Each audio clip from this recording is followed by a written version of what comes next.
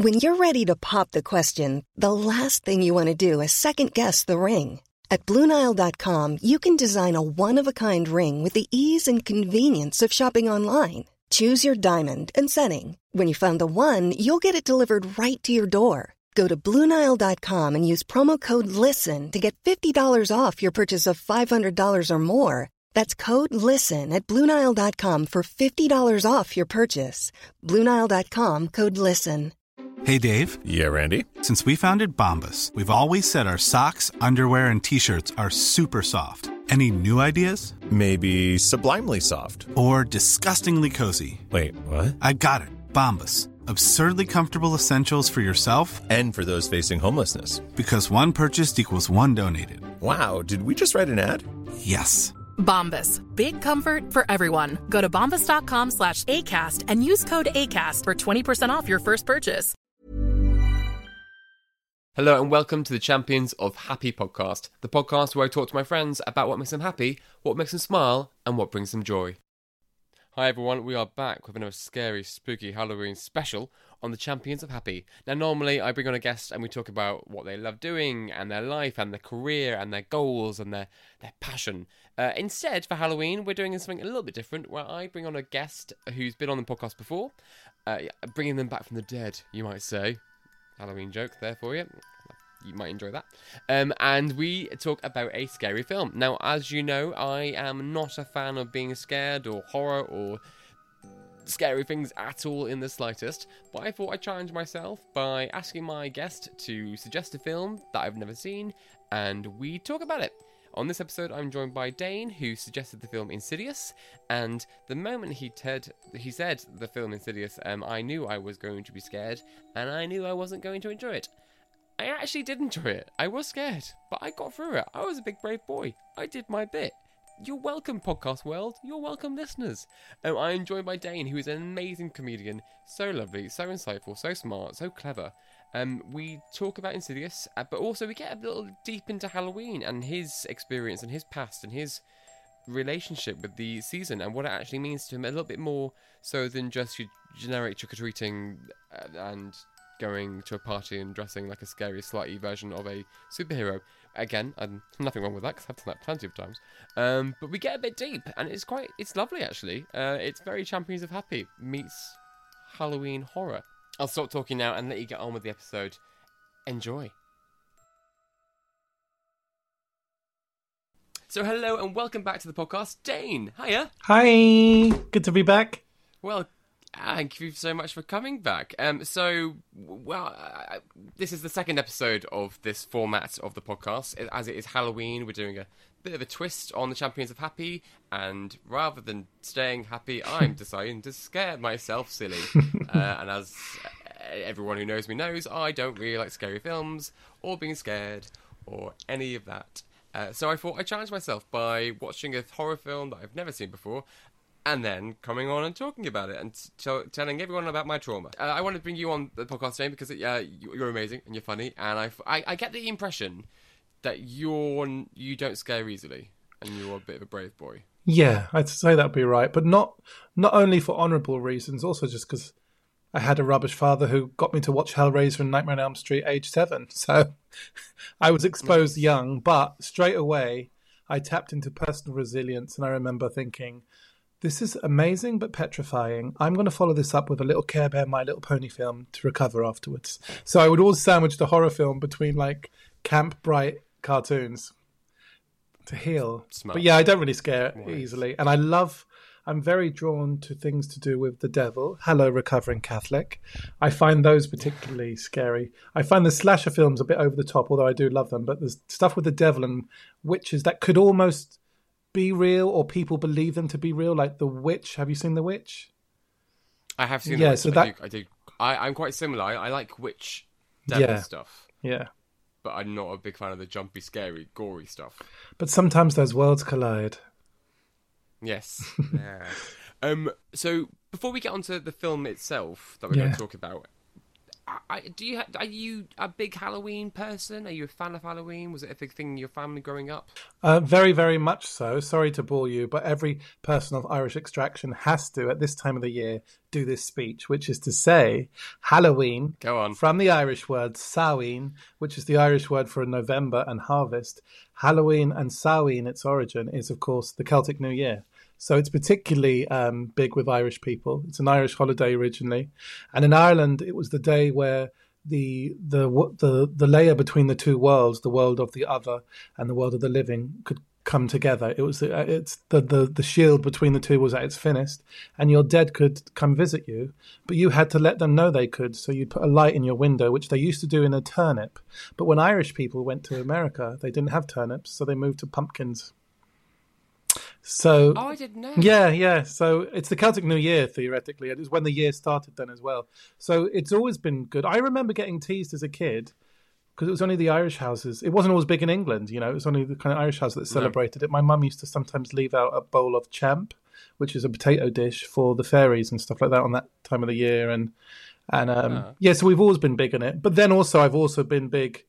I mean, I take it as like a time to reflect, and I do some like, I connect with my kind of year and think about the year ahead, just in like, if you've heard of Beltane, that happens in May.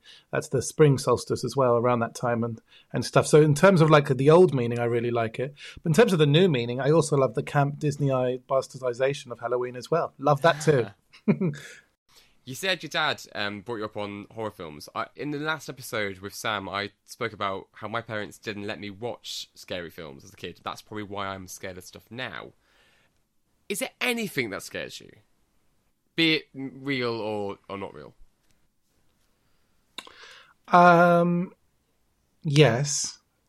It's nothing to do with the other or the occult or any of those things. I remember getting the library ringing my mum because I wanted this book on the occult, and then being concerned, I don't know if this is appropriate for a young man. And I was like, it's just about witchery and potions and stuff like that. But I've always been fascinated with that.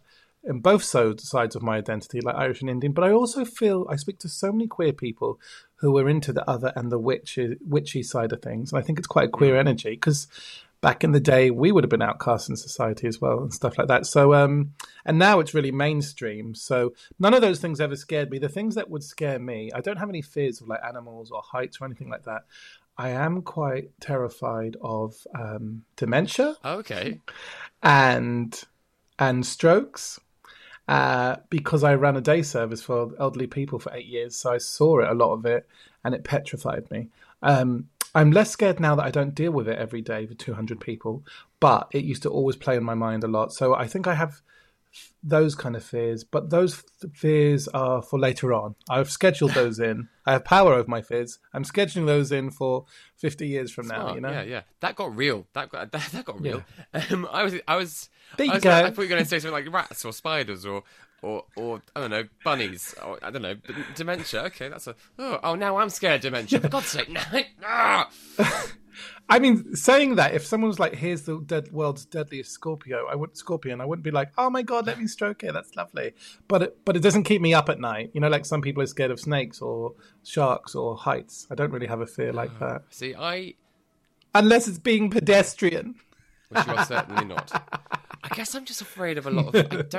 I don't like being afraid. I don't like the embarrassment of being afraid, because when I was younger, I think one of the only horror films I think I've seen in the cinema was The Orphan, and it's a bit of a jumpy one. It's a bit gory. I think it's a bit gory, and I just made an absolute tit of myself by jumping and screaming and wailing, and my friends were more focused on laughing at me than actually being scared of the film. I made it a comedy rather than a horror film.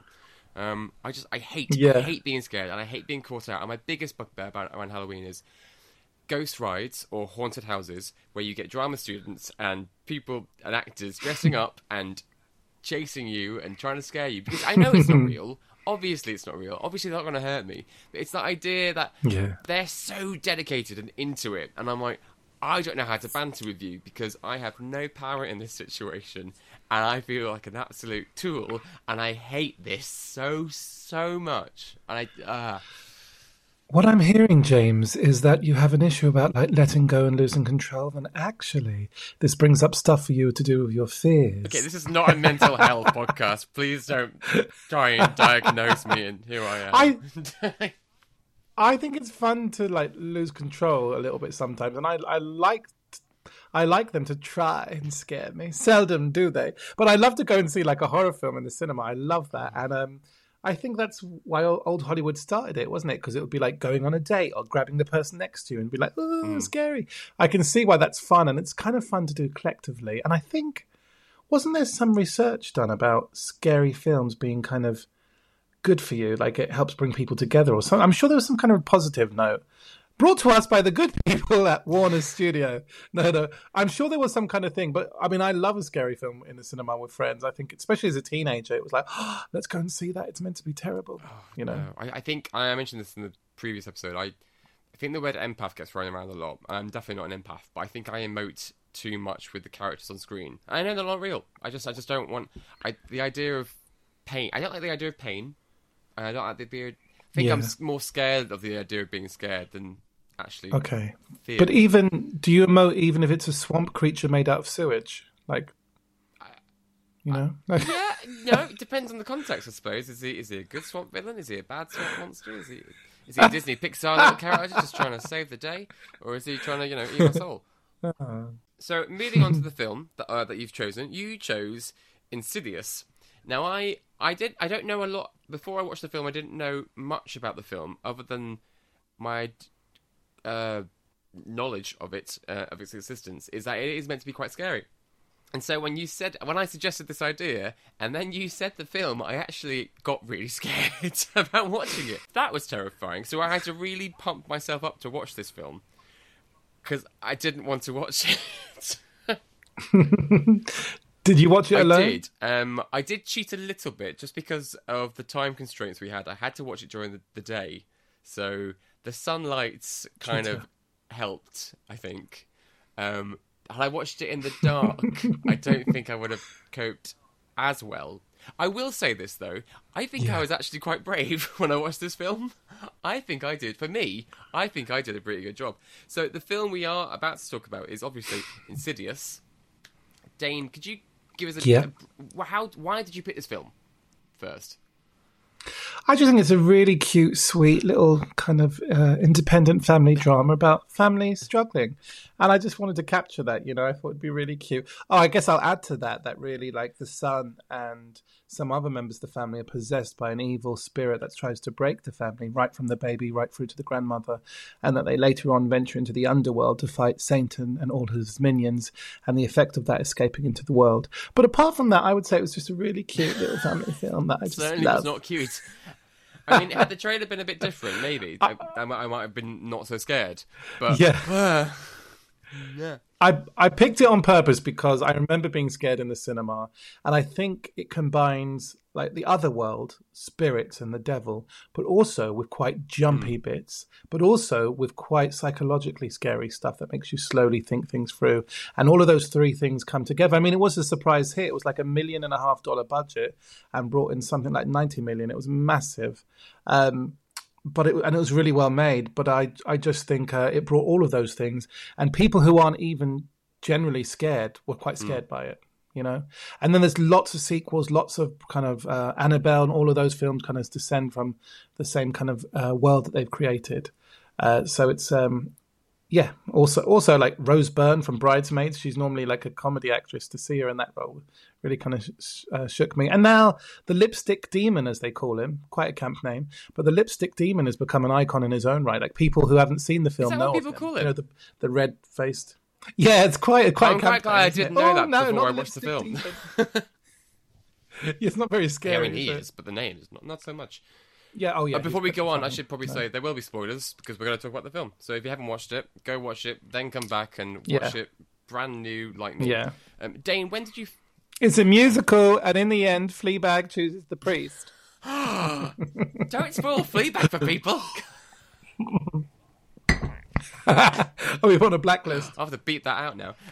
When did you first watch it, and what was the setup? Why did you see it? Who did you see it with? Did you love it? Did you hate it at first? Go on. give us a walk down Me memory and my lane. friend had heard really good. My friend and I had heard really good things about it, and we thought, well, maybe it's just overrated. You know, when like the public get really excited about something, and then we saw the trailer, and we thought actually it does look good. And he kind of likes stuff to do with the devil as well, also recovering Catholic, and you know, and so we went to the cinema for like old time's sake, like, oh, let's go and see a scary horror film. I haven't done this in years. And we absolutely loved it, and we were absolutely petrified. Even the music on the credits is scary. Yo, no, remember gotcha. I think I sent you a voice message and I could still hear the music in the background. I was like, oh, actually, that's still quite scary. Yeah, I could hear it. Yeah. Yeah. And I just, I think then we went to see the sequel as well. And because I remember doing a tweet being like, I don't know what's more scarier, like watching Insidious 2 or like having to wait an hour for the night bus home. God. Do you know what I mean? But both are petrifying.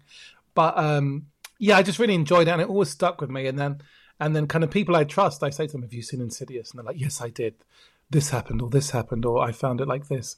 But yeah, it was a good example of a modern kind of scary film, because the classics are often like in the 70s, 80s, 90s, and early noughties otherwise. Like even the slasher stuff like Scream and all of that, I Know What You Did Last Summer, all of those. Although I have heard that they've recently remade Hellraiser. Yes. And if you scratch the surface, there's lots of homages to all of these things. Like Stranger Things now has Robert Englund, who played Freddy and stuff like that. All these kind of cultural cameos that were massive. Is it from the same... another film I've not watched, but is it from the same people who did Paranormal Activity? Or have I made that up entirely? It is, yeah. Okay, so... No, that's right. And Saw, I believe. So, yeah. Saw, I was tricked into seeing the second Saw movie by my friend Emma. She said, do you want to come around and watch a DVD? Yeah, sure, yeah, cool, yeah. She didn't tell me what it was. She put it on, and I really hate her for it, because I really hated that film. I hate torture porn, and that was one of my rules of this podcast, Halloween special, no torture porn, no Saw. But I did see in the classroom, in one of the scenes at the start of the film, the dad character is in his classroom, and there's a little, on the chalkboard, there's a drawing of Jigsaw. I was like, that's Jigsaw. So a nice Easter egg there. How does it? Have you seen Paranormal Activity? I don't think I have. Okay. Is that about aliens? No, I think it's another ghost one, but I think it's more like hidden camera. Oh, footage, okay. But again, not. Oh, maybe I did. It didn't stay in my memory though, so that tells you all it needs to. I will say I actually really enjoyed this film. I mean, it scared me. Right. I really enjoyed it. It made me feel like, had I watched this when I was younger, it's the kind of film as a media, because when at university I did media, film and TV, and part of our course was making films. Yeah. It kind of feels like something I would watch and want to try and copy, like every zombie film. Like you see a zombie film as a kid, you want to make a zombie film. If I'd seen this younger, I definitely would have wanted, because the budget, like you say, wasn't huge. Other than the CGI bits and the massive sets, it looks quite doable and real, and it doesn't look like that hard to film. I love that you're like, other than the massive sets when they go to hell and like the CGI, which is like in every other scene, it's like doable. I mean, I was surprised it was only like 1.5 million, because it looks really kind of good, kind of quality and effect. But yeah, you're right, and also it's something different from other films, because they say it's not the dramatic bit where the psychic says it's not the house that's haunted, it's your son. And I thought that was a turner. Oh, it's kicking off. And so that the haunting comes with the son when he moves. I quite like that. And then later on, we learn that the dad had the same issue, and it's coming in the family. And at the very end, we learn that the dad has that issue again, opening up for the franchise. So I was going to say, speaking of the franchise, I know there's this Insidious 2, 3, 4 ? Does the sequel continue with that family, or is it completely different? Because I don't want to watch the trailer. Can I just watch it blind? Yeah, it does continue with that family.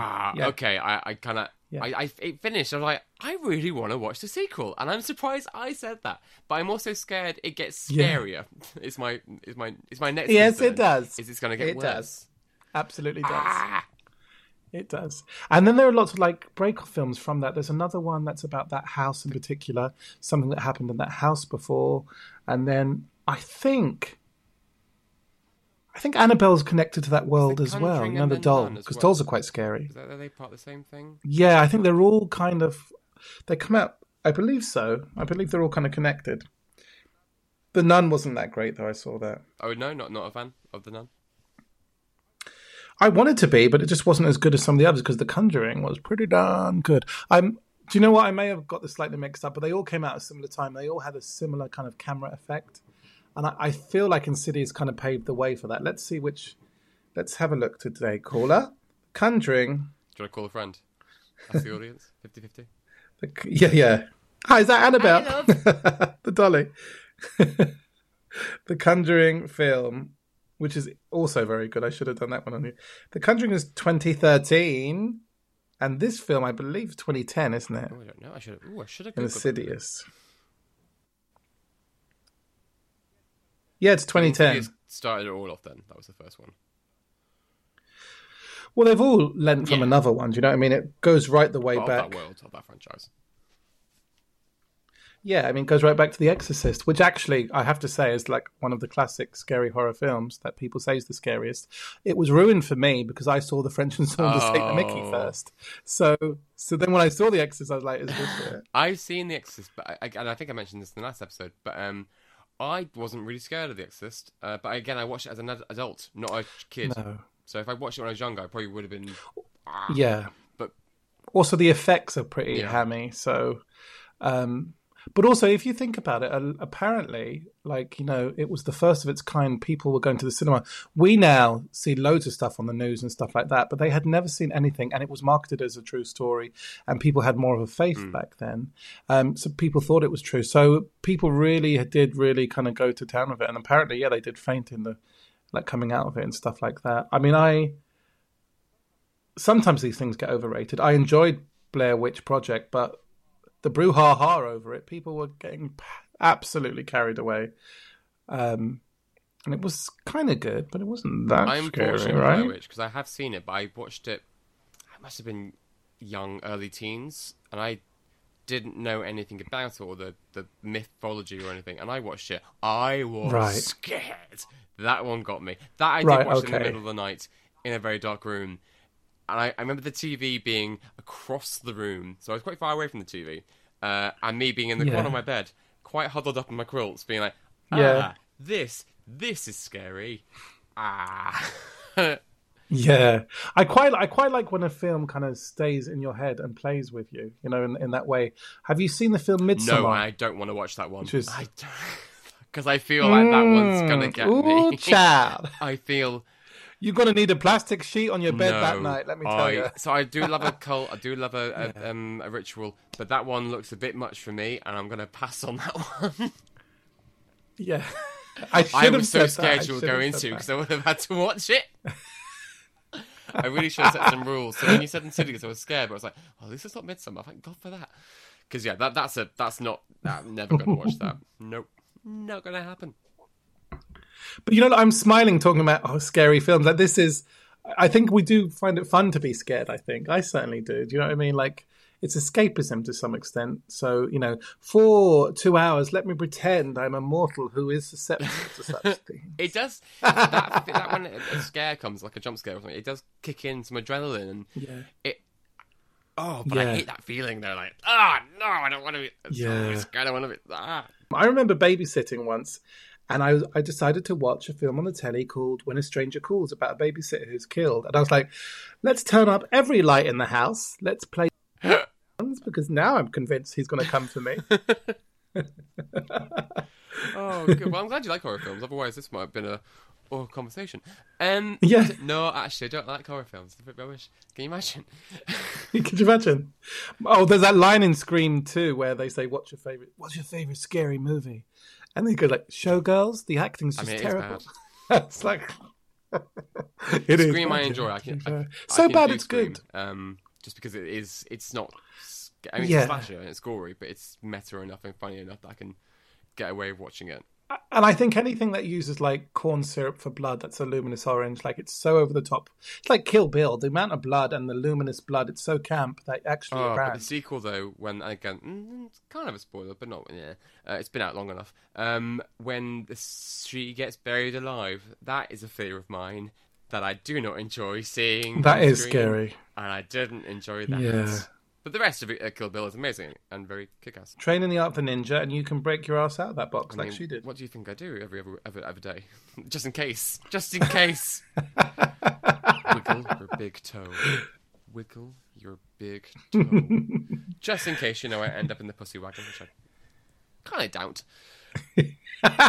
I don't think that's a sentence you ever thought you'd be saying. Sorry, Mum. So let's get back onto the film then. So we've spoken generally about horror, but let's dig deep dive. What am I trying to say? Let's deep dive in. Deep dive in? Let's dive deep. That works as well. Let's deep dive. Let's get the candy out.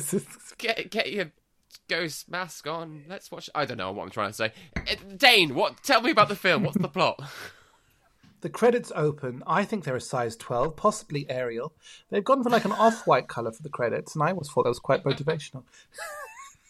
Could you imagine if I went into that level? Okay, it's about a family that move in. A family that move into like this old eerie house, and the son. I think the father's having bizarre dreams, and the son has an accident and falls from a ladder after he thinks he sees or hears something, and the son slips into a coma and is hospitalized, and he's not waking up.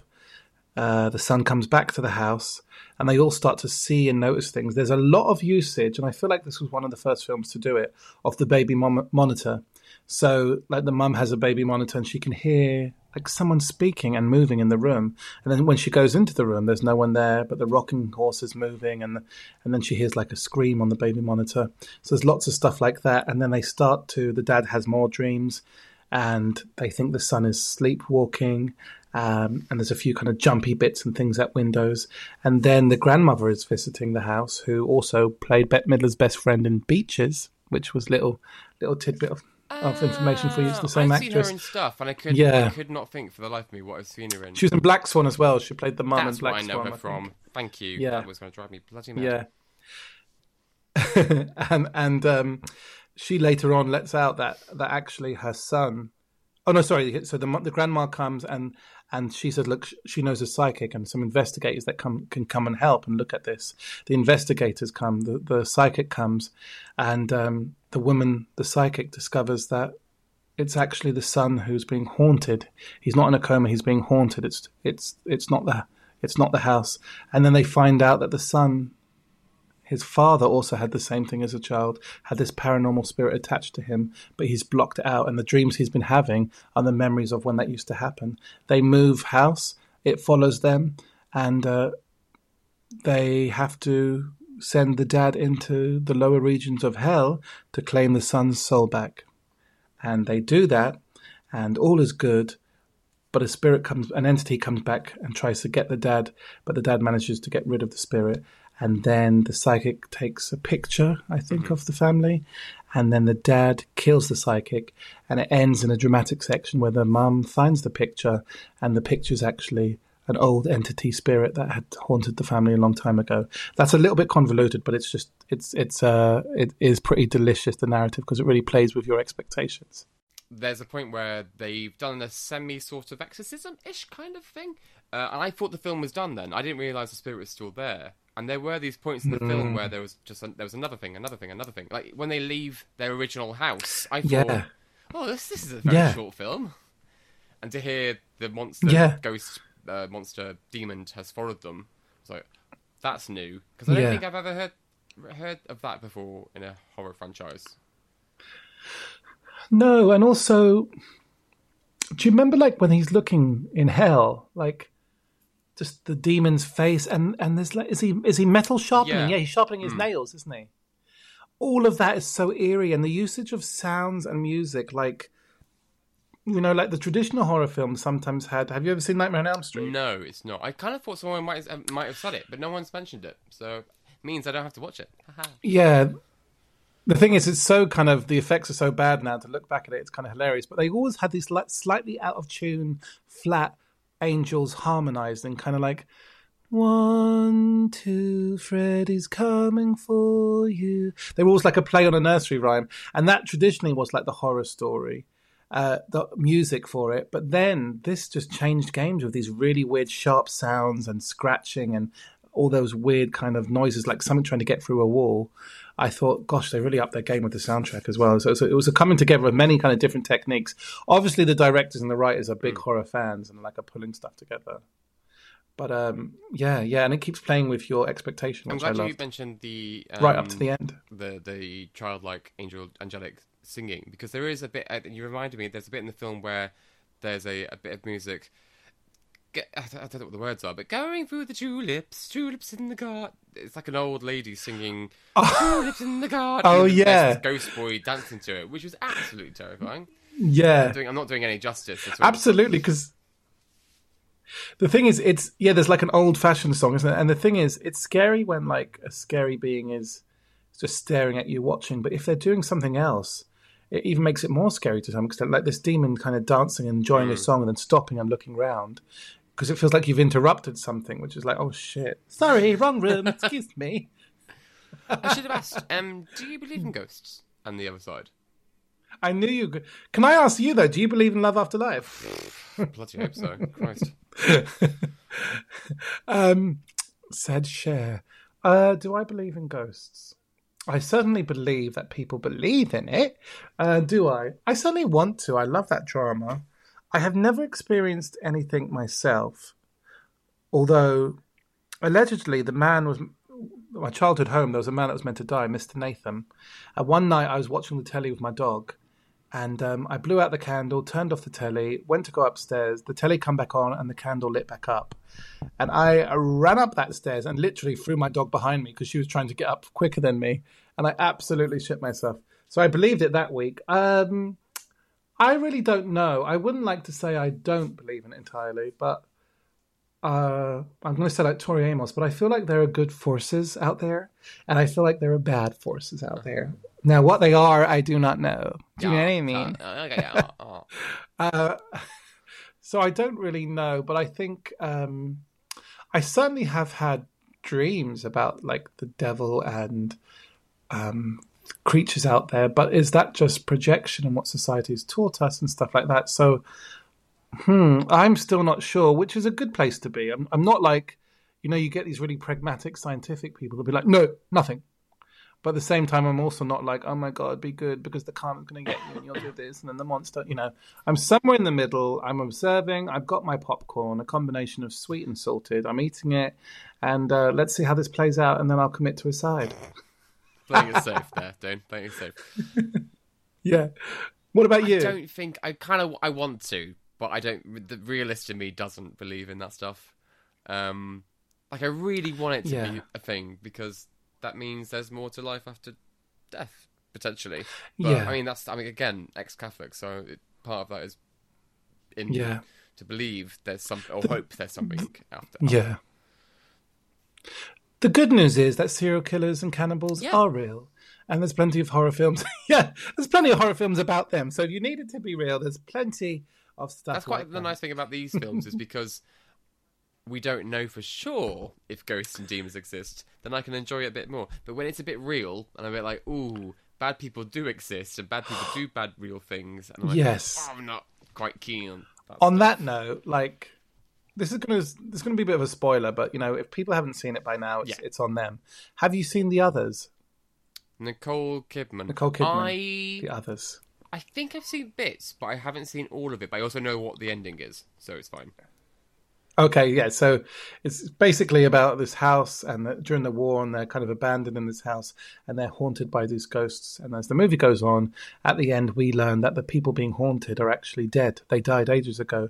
They're being haunted by the living. And then we see the camera from the other angle. It's the living that have been haunted by the main cast of Nicole Kidman and her kids, which was really, really interesting and really flipped things for me. I remember screaming out in the cinema, going, "Oh my God!"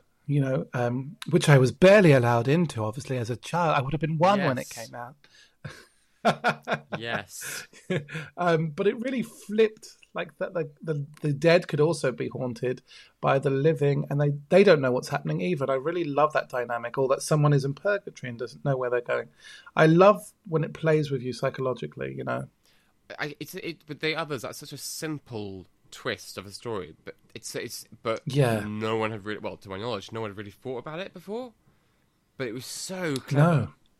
It's very Absolutely, yeah.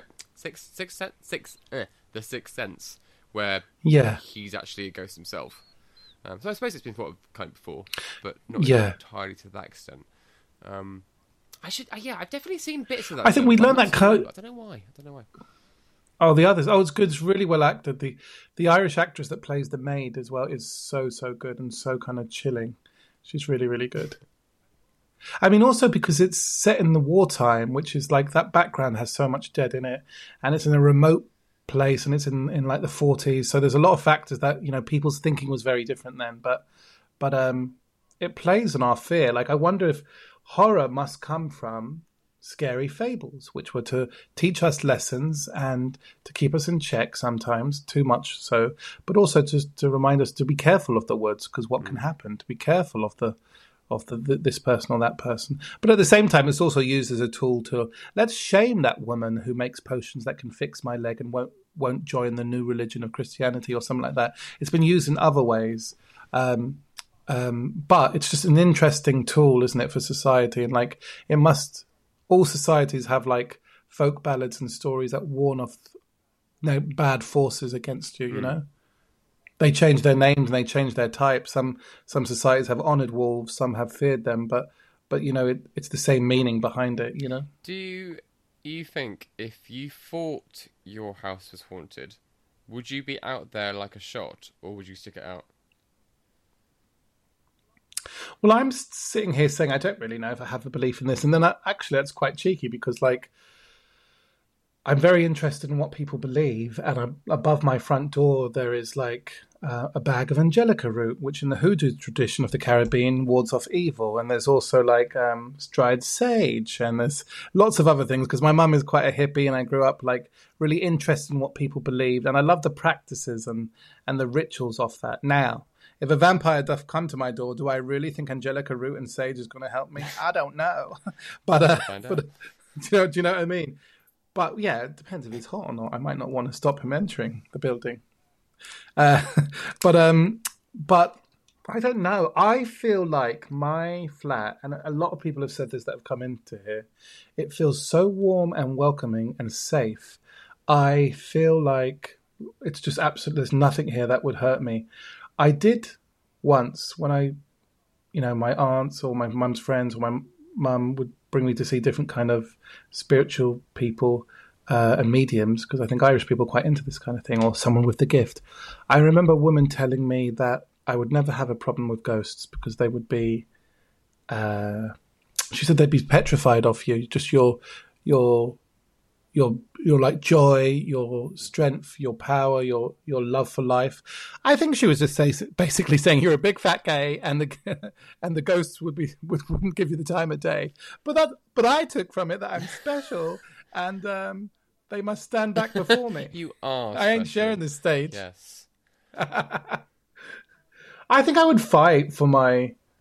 Like, if suddenly I felt like something was wrong in this home, I'd be concerned. But I mean, saying that, I watch all these horror films and I'm like, to the family, like, run. Do not go and check out that stupid sound in the cellar. There's always a cellar. Like, we wish people in London could afford a flat that has a cellar. Like, we can barely afford one room. So that's one of the benefits, you know, of living in these ways. But I guess yeah. when watching Insidious, and it's in the film, so they were seeing stuff and hearing stuff. My first instinct was, get out the house, get out, leave, pick up your kids. But I guess with the child being in the coma, that kind of made it more difficult to do, which was quite a clever plot device, because it wasn't just like, we can pick him up and leave. And I really thought that was great. And also, there wouldn't be a movie if they left the house. And it worked out fine. That would be a very short film. So, there was something scary. They left. Yeah, exactly. They left the scary in the house at the end. The crying baby was both really annoying, but also really smart, because there was just this constant crying sound in the background, which Yeah. made it hard to focus and think. And I thought, ooh, that is annoying, but really clever. And I know I said this, so the last thing I watched was Candyman. And I watched the reboot, and then the original. The lead in that was really hot, I thought. And I thought the dad in this, Patrick Wilson, is really quite attractive. And I didn't mind him watching him in his boxes, look in the dark, going around the house trying to find ghosts. That was quite calming, actually. I guess he is quite good looking, isn't he? I think I remember him from an episode of Will and Grace he was in. He was quite funny in that. But yeah, I accept your terms. No, I quite like like looking at him. Yes, it was funny though because I was timing the film to see at what point did it get scary. And it was about 20 minutes in that stuff started to get real. Like they were like building up who the characters are, where they are, what they're doing, and then 20 minutes in, it's like, I mean, I'll have to bleep this out, but I actually vocally said, "Oh fuck," because I knew that's when it was going to actually get scary. And I'm like, oh no! Yeah, you're like, here we go. It's like I think the film's only like an hour and 40 something minutes. I was like, okay, you've only got so much more time to get through. You've got 10 more minutes. You've got 20 more minutes. You could do this. Just get to the end of the film. Knowing I was going to talk about it, I was like, you can't come on the podcast and say, actually, I turned it off because I couldn't watch it. But I liked it. I mean, Halloween is so big now. Like, I think, like, just as an industry for film and I feel like it's doubled in years. Like, for products, for like things you can purchase in a shop, for like celebrations, festivals, films, like marathons, all of that. I think it's so big now, isn't it? People enjoy it. I think it's nice to have a festival that's not linked to like a mainstream religion as well. That makes sense. Yeah, it's very other, and also like it's very other, I suppose, rather than and a lot of other cultures have like they celebrate their dead in a different way, like in South America there's Cinco de Mayo and stuff like that, and like Day of the Dead, and I think there's something quite healthy in that, to be honest, like not to have a relationship with the dead. I mean, to some extent they sometimes, like in South America in some parts, they go and have a picnic at the grave, don't they, with the family and stuff like that. And I really like that. The Celts certainly used to do that, but it's been waylaid with the newer religions. But I like that. There's that quite good Disney film, isn't there, about Coco? Yeah, I loved it. Yeah. But no, it's a beautiful film. Do you know what I mean? By Disney, anyway. It shows a beautiful, and the message behind it. Way to respect family and the dead and the past, I suppose. And it's your ancestors and your line. Oh, we got tea, didn't we? Oh, not all just faff and camp nonsense. He says while drinking some Sauvignon Blanc wine. Darling. If it's an evening and I'm doing a podcast, I've got to have a drink in my hand. I've only done like 2 or 3 morning podcasts and they were coffee. And it's just not the same. It's not the same. No, it's not the same. So the two so the psychic gets brought into the film, as well as the 2 I don't know what to call them, paranormal investigators. What did you think of that? What did you think of that? Yeah, that's perfect. I think these films always have like a formula, and they were a little bit comic relief, right? But I actually didn't hate it, though. I mean, there is some pretty kind of, I think it could be the wiring. It's not the wiring that is our problem, it's a spirit. Some of the wording in those scenes was like, oh God. Like, honestly, this is your job. Did you ever for 1 minute think it's the wiring? Like, seriously, like, also, mate, this is your job. Like, style it out. You're going to get money. Don't be like, yeah, it's the wiring. Be like, yeah, it's actually a really bad demon. We've got to do the job for 2 weeks. Like, style it out. Think about your bread. Think about your family. I quite enjoyed how they didn't go total, I mean, with the psychic especially, they didn't go total ham with it. Had she been all, oh, there's a spirit in this house, I think that would have taken a bit, because I think she was very matter of the fact and a nice, normal woman. Yeah. It made the dread, the seriousness of the issue more important, whereas the psychic investigators, them actually being a bit funny and being human, also made it feel a bit real. Because if it's your day-to-day job, you do have jokes with your co-workers, you do have bantering, you do this and that. Yeah, Had absolutely. they also been your stereotypical science nerds, I think I would have been Yeah. But Yeah, they that's first walked in, I true. was like, "Oh, I'm gonna hate you both." And actually, I was like, "I actually really like you characters. You're great." I hope they're in the sequel. I doubt they could be in the sequel. I don't know. Maybe they are. Maybe they're not. I'll have to watch it to find out. You'll have to watch it to find out. Maybe I'll watch it tonight. Maybe that'll be my. Ooh, maybe that'll be my. Oh, it's dark now. Though. You're going to be brave. You're going to watch it at It's night. dark It's dark. now, I There we don't go. know. Treat yourself and turn on the light, no? It's not daylight anymore. No. What are your? I'll be getting another voice You'll be message. getting a crying one. That'll be a very different one. What are your Halloween plans this year? Gosh, I haven't thought about it. It feels like so far away, but I always do a little ceremony. Because, as I said, the origins of it are in the Celtic New Year, and hear me out now. I sacrifice a cinnamon bun. Oh, that was a lot less dark than I thought it was going to get. Yeah. I just use it as a time to kind of reflect a little bit. And I have, whether you believe in it or not, and it doesn't matter to some extent because, I do kind of dabble with shamanism. And the thing is, that is a native practice to Native Americans, for example. But science also has some evidence in terms of like dream journeying and lucid dreaming and stuff like that. And I don't worry about giving it a name and what is it I believe. I just know that I kind of get something from it. So I sometimes do dream journeying, which I've really enjoyed from a creative point of view. And I always do a special one on Samhain, on Halloween. And I just I think about the lines I come from, the ancestor lines, people that have come before me, and just kind of, I usually have like candles and some pictures of them and stuff like that, and just remembering the stories I know of my ancestors and giving thanks to the year that's passed and what will come the year ahead. And I have a little ceremony. Sometimes I have some friends that join in, and I usually bake some kind of nice kind of food, and we break the bread together, and it's a little homage to our own kind of version of a ceremony. And I always enjoy doing that, alongside also then some kind of scary films and sweets. Nice. You mentioned dream journeying. What is that? Yeah. For those, myself included, who don't know. That is a whole new podcast. Dream journeying is a practice that is in shamanism, and actually in races across the world for all time. So it's quite interesting that many races have many peoples and countries have done it.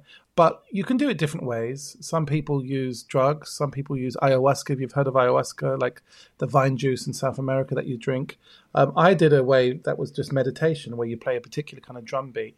And there is it's kind of like mind mapping. They have like a map, kind of a medicine wheel drawn out, and there's different kind of posts that symbolize different things. And then as you relax into this dream, you visualize yourself going into this map. I'm really simmering this down now. It's a lot more in depth than that. You go into this map and you journey to different places. So as someone who's newer to it, you would go to Lower World, which has certain rules. Traditionally, it would have animals and no buildings and no men, nothing man-made. It's just nature and forest. And you go in with certain questions, kind of open questions, but honest questions like, help me find my authentic self, or help me with this piece I'm writing to try and find a narrative that makes sense. And then you see what your subconscious sends out. So some people say they connect with a spirit guide or an animal that sends them messages. But the thing I love about it is, and some people believe that, but science also believes in they call it lucid dreaming. So if you've ever had a sleep and then got up in the night for a wee, and then you go back to bed and you go to sleep, but you can kind of control your dreams. You're like, oh my God, my science teacher is in my dream. Hi, Mr. Matthews, I remember you. I must remember to get some milk later on. Anyway, I'm in my dream. Have you ever had that I kind guess of dream where so, you're kind of aware? Yeah, not in control, but aware that I'm dreaming. Yeah, or some people have had a dream where they're aware they are dreaming and they need like a wee, but they'll do that later on. They're currently dreaming. Some people say they've had that. But anyway, that's also a lucid dream state. It's just a different state of consciousness. But I have done weekends on it, always linked to creativity, because a lot of writers do use it as well. Like, when your head's being a busy place, try and come out of it, get away from the ego, almost like a mindfulness. Let me just see what my subconscious will bring to me. Do you know what I mean? And see what we get there. But I kind of did my own kind of merge with that, with just like an ancestor ceremony that, the Celts certainly used to do, the Native Americans still do, Nordic peoples used to do. So just kind of honoring my ancestors. I make a little kind of homage, like with pictures of my grandparents and people that came before, and certain items I've kind of collected over the time that mean stuff to me. And just, I think of them and sit with them for a while and just think of certain things, certain gifts that I've been given, and blessings, and the year that's been, and the year ahead, and my hopes for the year ahead. And I've done it for like 2-3 years now, and I've really, really enjoyed it. I mean, there's a lot going on there, and therapeutically, and I've had like some therapeutic training. They do a version called Parenting the Inner Child. Sometimes the therapist will ask you to be relaxed, and they'll think about you as an adult, the adult you are now, going back to a situation where the child you needed help. And you, as adult you, will go back to that scenario and help parent child you. So, for example, I might go to a forest where I fell over, was being chased by a guy, and I will speak with Dane then and give him what he needed. I will bring some healing, or I bring some medicine. It's a therapeutic technique that can be really beneficial for dealing with stuff in your past. So just for anyone listening that thought, oh gosh, he's going off the edge now with the airy fairy stuff. Keep going, there's actually... No, not you, but just if anyone was listening, I was just, it's also planted in like techniques that are really good for tapping into subconscious, or tapping into things we've held on. Because actually, then you can resolve things and you can move on from things. I could visit young me and say, hi, I'm from the future, and actually being queer isn't as hard now, and now it's legal, and now you do this and you have that and you have a partner. And actually, you're going to be okay one day. This will be resilience building. This will be wonderful jokes that you'll tell on stage, including when you're supporting Tom Allen, darling. You don't know who Tom Allen is right now because you're past Dane, but one day you will. But, so all of these things, I'm quite mindful in this way, and I like these kind of ceremonies and traditions. And I needed something to do in lockdown. But I'll give you an example. I wrote down, I was coming to the end of a relationship. Well, the relationship had ended, and I still had a lot of feelings about things I was holding on to, and I didn't want it to affect me too much for future relationships. And so I wrote down all these feelings I had. And a part of my ceremony at Samhain for the new year, I burnt that piece of paper.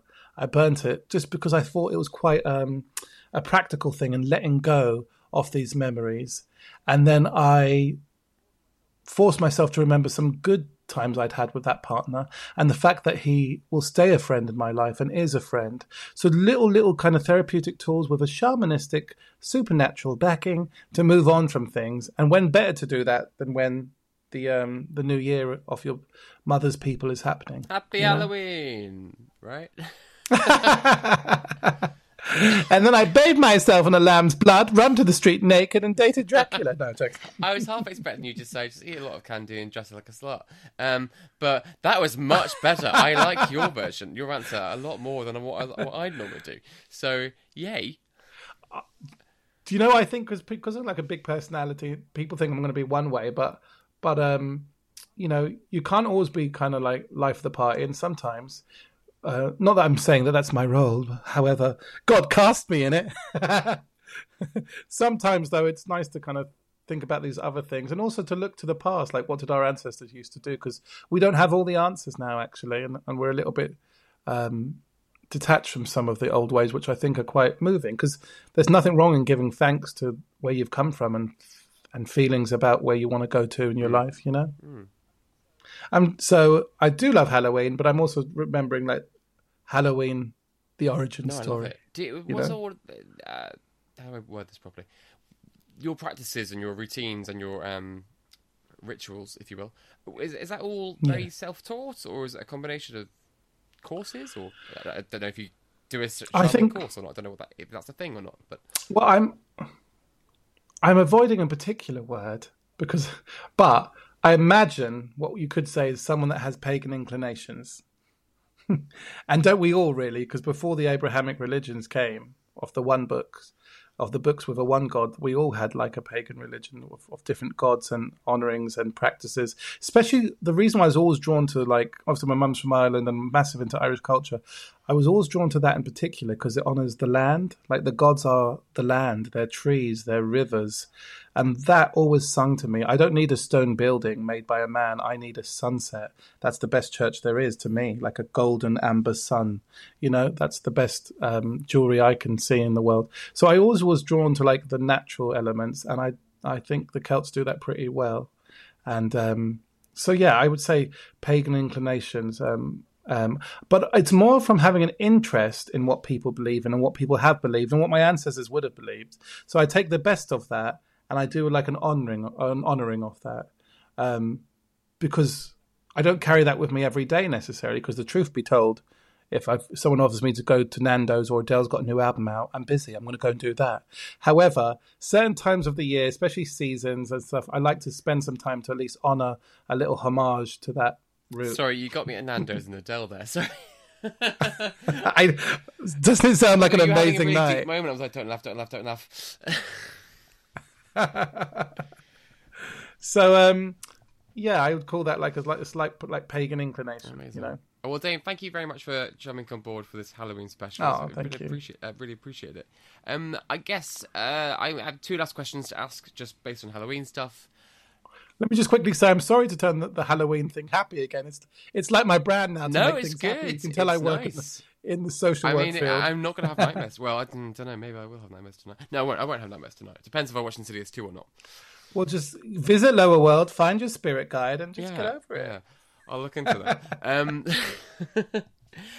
So a question I asked last time to Sam, because we watched Candyman, is, and this is going to sound so not deep now after all of that deep conversation, what's your favourite Halloween candy? I was like, how do I get this into conversation? But I was like, sod it, just ask him. What do you like eating? You're like, that's a really sweet memory, Dane. Speaking of sweet... Oh, damn it, that would have been good! Let me try. That's a really sweet memory, that, Dane. Speaking of sweets, what's your favourite sweet at Halloween? Faith. Well, let me see. I remember when I ran a day centre for Irish pensioners, we used to do apple bobbing. I did have fun doing that. Sorry, pensioners doing also... I don't want to assume. Oh my god! Is this really rude? I'll say it. Do they have all their teeth? No, I was just going to say they are cheaters. When you have false teeth, the whole thing is false. They extend further. They were amazing at the apple bobbing. They absolutely thrashed me. I would say, I mean, as you can see from me, I don't restrain myself from candy at any time of the year. I would say. I would say that there's particular things, two things that I love. Pumpkin spice lattes, they come out at this time. They're life-changing. But, okay, cool. I like a little bit, but I can't drink an entire thing. Yeah, but the actual pumpkin spice is just an American term meaning clove, nutmeg, cinnamon, and allspice, and they're my favourite spices. So I know the coffees are a little bit sweet, but those spices are nice. But also there's a particular thing called bar and brack, which is Irish for speckled bread. I believe in Welsh it's bara brith. It's a type of bread you make on Halloween, and you soak fruits in tea, and then you add egg and butter and flour and the fruits and the tea liquor and some spices, and you bake it, and it's a really gorgeous kind of Halloween treat. So I love making that. I usually make that for my friends. So that's what I would say. Nice. Yeah. Oh, I tell you what, I do also when I do that kind of little personal ceremony, I do have some mead, some honey wine as well. Ooh, bit of mead. To toast the new year. So yeah. And the last question was, you've introduced Insidious to me. Other than the Insidious world and the family and that franchise, what other horror films do you think are an absolute must for someone to watch who has not seen scary stuff before? That is not Midsommar. I quite like and The it's Exorcist. I do not have to accept your rules. I will rebel against them and demand. I'm sorry, but Midsommar is one of them. It really plays with my head. I love it. Just be a big boy and watch Midsommar. Come on, come on. There is also a really hot Irish actor in it who is really hot. Yeah. So Midsommar is definitely one of them. I would say The Exorcism of Emily Rose. That was pretty scary. Yeah, allegedly based on a true story. Pretty scary. I did have another one. Oh, and The Witch, but you've seen The Witch, but I love it. I absolutely love it. And we know that the first peoples who moved to America, they were kicked out of Europe for being a bit too zealous, a bit too religious, but they were really, really were God-fearing people, Protestants, obviously, and just the whole element about Black Phillip and the devil putting your name in his book, and even the time, like early America, dost thou want butter? Tempting people with butter. It's such a simple time, isn't it? But also just some really scary stuff, like the levitating and the kidnapping and the woman in the woods. It just really did strike something in me, and it's really well made, simply made. So Midsommar and The Witch are definitely two of my favourite Although films. Roald Dahl's The Witch, the original, is an amazing, terrifying film as well. Oh my God, do not get me started. The boy turning into a mouse. My parents told me about it originally, but my Angelica Houston as the Grand High Witch, I know every line. I know every element of that. I used to reenact her. Someone would say something to me in the playground, and I answer them. And also how sexy she is and sultry she is. Ladies and gentlemen, Bruno. Bruno is no longer a boy. Bruno is a mouse. Formula 85. I didn't mind the remake. I've not seen it. Angelica Houston, it's okay. But Angelica Houston is so camp and delicious. Nothing will beat her. No. I just can't. I think one of the kids, I think it might have been Bruno turning into a mouse, was absolutely terrifying. Just the puppeteering they used. Yeah. Do you not remember when she peels off her skin? Oh, yeah. Remember that? Me in the morning. Well, Dame, thank you so much. It's been an absolute pleasure having you back for this Halloween special. Thank you. Happy Halloween. To stalk and find you do you have something else to say? I'm so sorry. How could I not talk about Hocus Pocus? We did briefly talk about this on the last episode, but have you seen the sequel? I have, yes.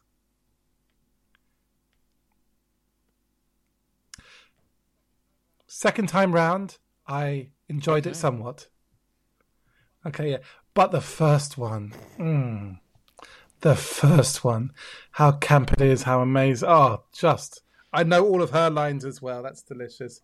Can I give you a little tidbit? I only recently found out about some trivia about witches in Salem. So these women were accused of being witches, and they were killed, obviously, back in Salem, Massachusetts.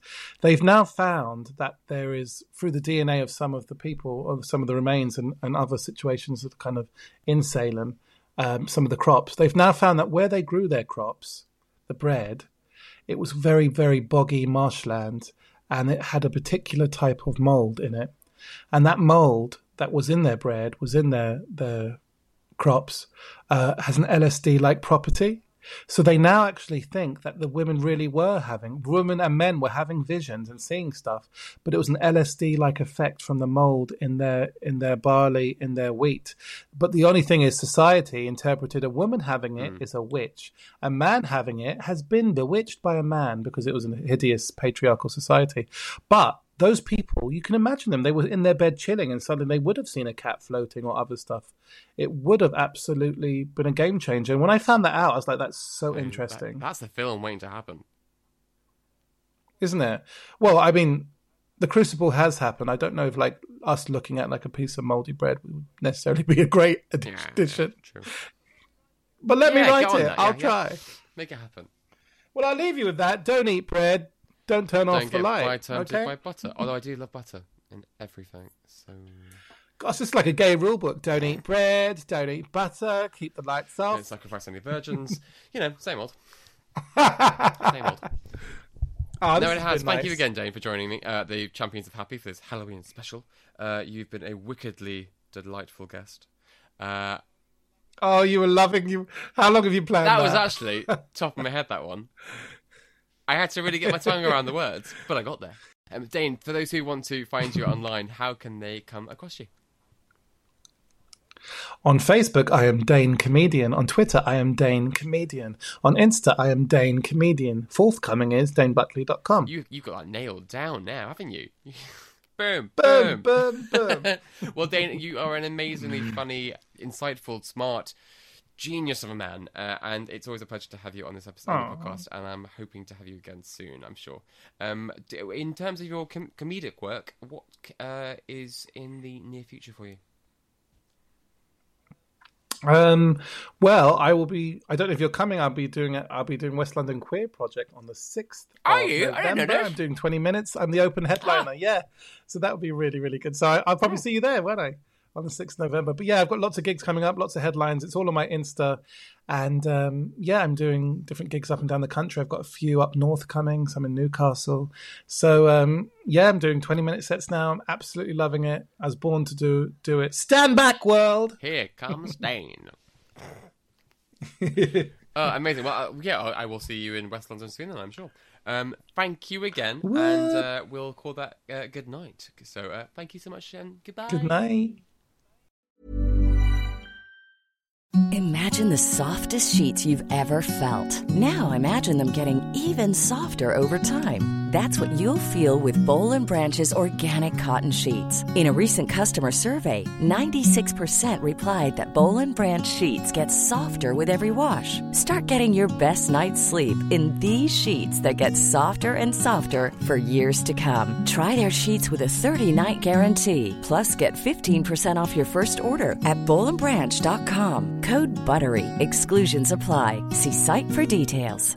Even when we're on a budget, we still deserve nice things. Quince is a place to scoop up stunning high-end goods for 50 to 80% less than similar brands.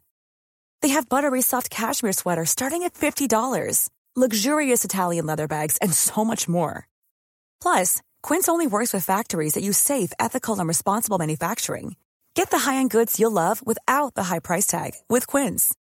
Go to quince.com/style for free shipping and 365-day returns. Want truly hydrated skin? Meet Osea's Body Care Breakthrough Hyaluronic Body Serum. It's clinically proven to increase hydration by 161%. It's lightweight, fast-absorbing, and delivers 24 hours of hydration for silky smooth skin without any sticky afterfeel.